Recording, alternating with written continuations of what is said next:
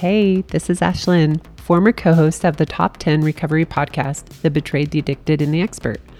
I have had my challenges, but I am also living proof that joy is possible, even when life does not go as planned. Every day I get to help women rise and find their own healing despite their circumstances.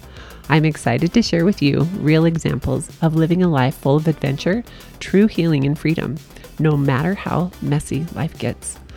Each episode, I will introduce you to someone I love and respect to talk about ways to be the buffalo and to face your storms in different areas of life. If you're looking for just betrayal topics, catch me on my former podcast where there are 4 years of golden content, all for free at your fingertips. All right, let's do this. Okay, so today I wanted to share some of my experience over the last year because I'm hitting the year mark this past weekend for my 21-year marriage falling apart and really coming out of nowhere, but not coming out of nowhere.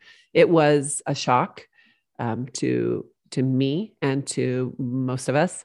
But it also wasn't. When I look back and I read my journal and I see the work that I was doing in therapy, I can see that I was scared, that I was hurting, and that I was not using my voice. I was not intentionally living like I am now. And so for me, this last weekend, I chose to go and redo a weekend that was traumatic for a few different reasons. So I went and did this hike called Angel's Landing in Zion National Park, January of 2021. I did not realize how intense my fear of heights was until I was at the saddle, where on there's parts where there's probably 8 feet wide and you're holding onto a chain, and then down the cliff is 1,600 feet, the bottom of Zion National Park. And then there's other parts that are only 4 feet wide, and some parts there's no chain. And some people are not afraid and they are just whizzing by. And then there were people like me who were crying and who were having physical reactions, shaking, not being able to move, my heart racing, my heart in my chest just wanting to explode. I felt incredibly afraid. It's normal to be afraid of heights. I think that's human. But what was not normal was how my body was reacting and my mind. And so luckily I had friends there who had done it before, who were leading the way and were helping me realize, like, with every step, I was getting closer and closer, right? So I was intentionally moving one step further while also crying and taking my time. So I was dealing with an intense emotion of, I feel like I'm going to die. Okay. And then add on, I'm holding up the line. People around me are annoyed. They want me to move. And I feel like I can't move, but to them, it looks so easy. And then I get to the top and I see people jumping and running and no one's scared, and thinking, everyone stop, you're stressing me out. And so for me, there was that very intense, traumatic, also empowering. I did this really hard thing. It was a be the buffalo moment, real time. And then I came home, we had this big blowout, and that was the end of the 21-year marriage. That began it. And so for me to go into this weekend a year later and say, I planned this months ago. I want to do a group hike for my free hiking club for men and women, and just invite everyone. You can come and redo these memories with me. And we are going to hike this hike. I'm going to do my thing. We'll see how it goes. And between that year of me being incredibly scared of that hike, and then doing a few more hikes and realizing my fear of heights is too much. It's too much.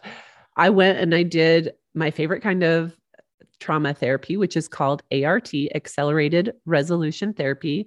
And I do that with Cameron Brown at Addo Therapy in Linden, Utah. And I took to him this experience and I wanted to reprocess it and to create something that I could take that memory, feel it, recognize it, own it, also say, I don't want to feel that anymore. I want to be intentional and have the ability to go and not be afraid of heights. I want regular fear. I don't want extreme fear. So I did this therapy. I wasn't realizing how much it helped until I went on a hike with a friend who'd seen me terrified, unable to move. And then she saw me hiking up the side of Bridalveil Falls waterfall, just like a mountain goat. And she's like, who are you? What's happening? Oh, okay. I did therapy. It worked. Oh my gosh. So for me to go, she was on this hike again in Zion a year later. She saw the difference in me. I saw the difference in me. If you were hiking with me, you heard me saying, I can't believe I'm doing this. I'm a different person this year. That is not luck. That is not me sitting and wishing I wasn't afraid of heights. That's not me saying this date is coming up. It's going to be hard. I'm going to avoid it. I've done all of those things. I've done them and they don't work. They keep us stuck or they send us even further backwards. And I just don't want to live that way. And so I was intentional. I went and I did a specific type of therapy to help me move forward. Okay. And then I did some, I put myself in the situations to test myself, to show myself that I could be capable and also safe and okay. I bought better hiking shoes so I felt safer. I bought crampons so that I could hike in the ice and snow and feel safe. There's other things that I've done. So this, my friend, is intentional living. And intentional living for me at this year mark is showing me that by doing the work in little tiny bits every single day, I do my dailies. I wake up. I know I need to live the life that I want. I want to make future Ashlyn proud.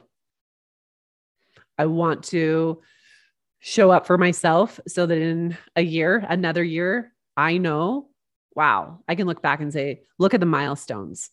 Look at the things you've been able to accomplish that you didn't think you could. I look back on that journal a year ago and even further than that.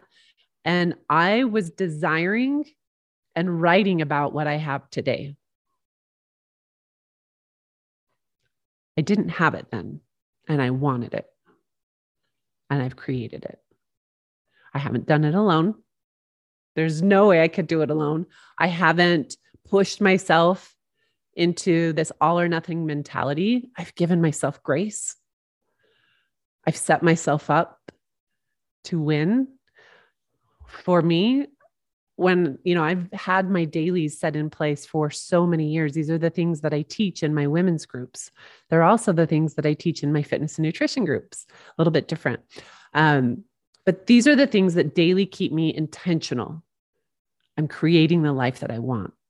I'm feeling my head and my heart with things that make me think, that make me grow and expand my heart and gain empathy for not only myself, but for others, to find less judgment, to take things less personal, and to not assume. These are things I am continuously working on because I fall.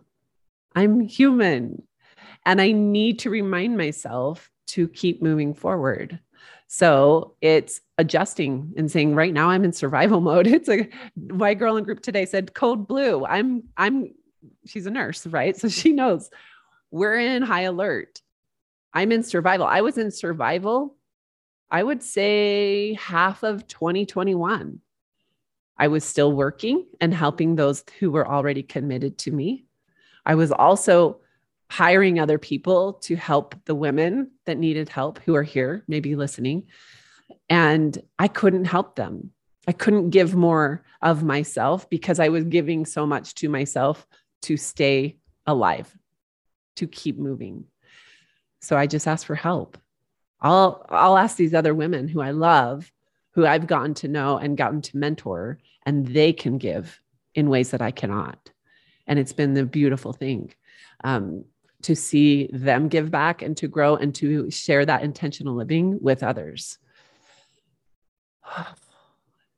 I am grateful for one of the hardest years of my life, 2021, that forced me to find my voice, my real voice, to create This Is Ashlyn, to say, it's just me. I'm the one making my choices. I'm the one owning my business fully now. Obviously, there's still some co-parenting things happening that will always be there because we are always going to be the parents of our children. But aside from that, it's just Ashlyn. And I am intentionally choosing the life that I have, the people that I put in my life, the energy I allow around me. And I'm really careful with what I put into my social media feeds and on my TV and what I listen to. That doesn't mean I'm listening to perfect things or a podcast every minute or a book all the time. Sometimes it's just music. Sometimes it's just peace and quiet.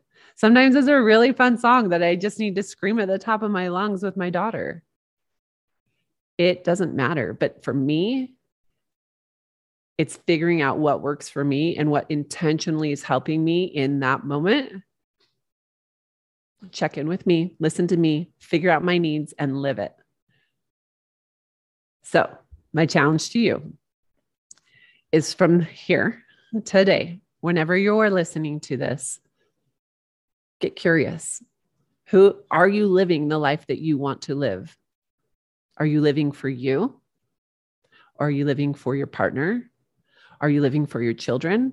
Are you living for your church, your work, your culture, your neighborhood, your neighbors?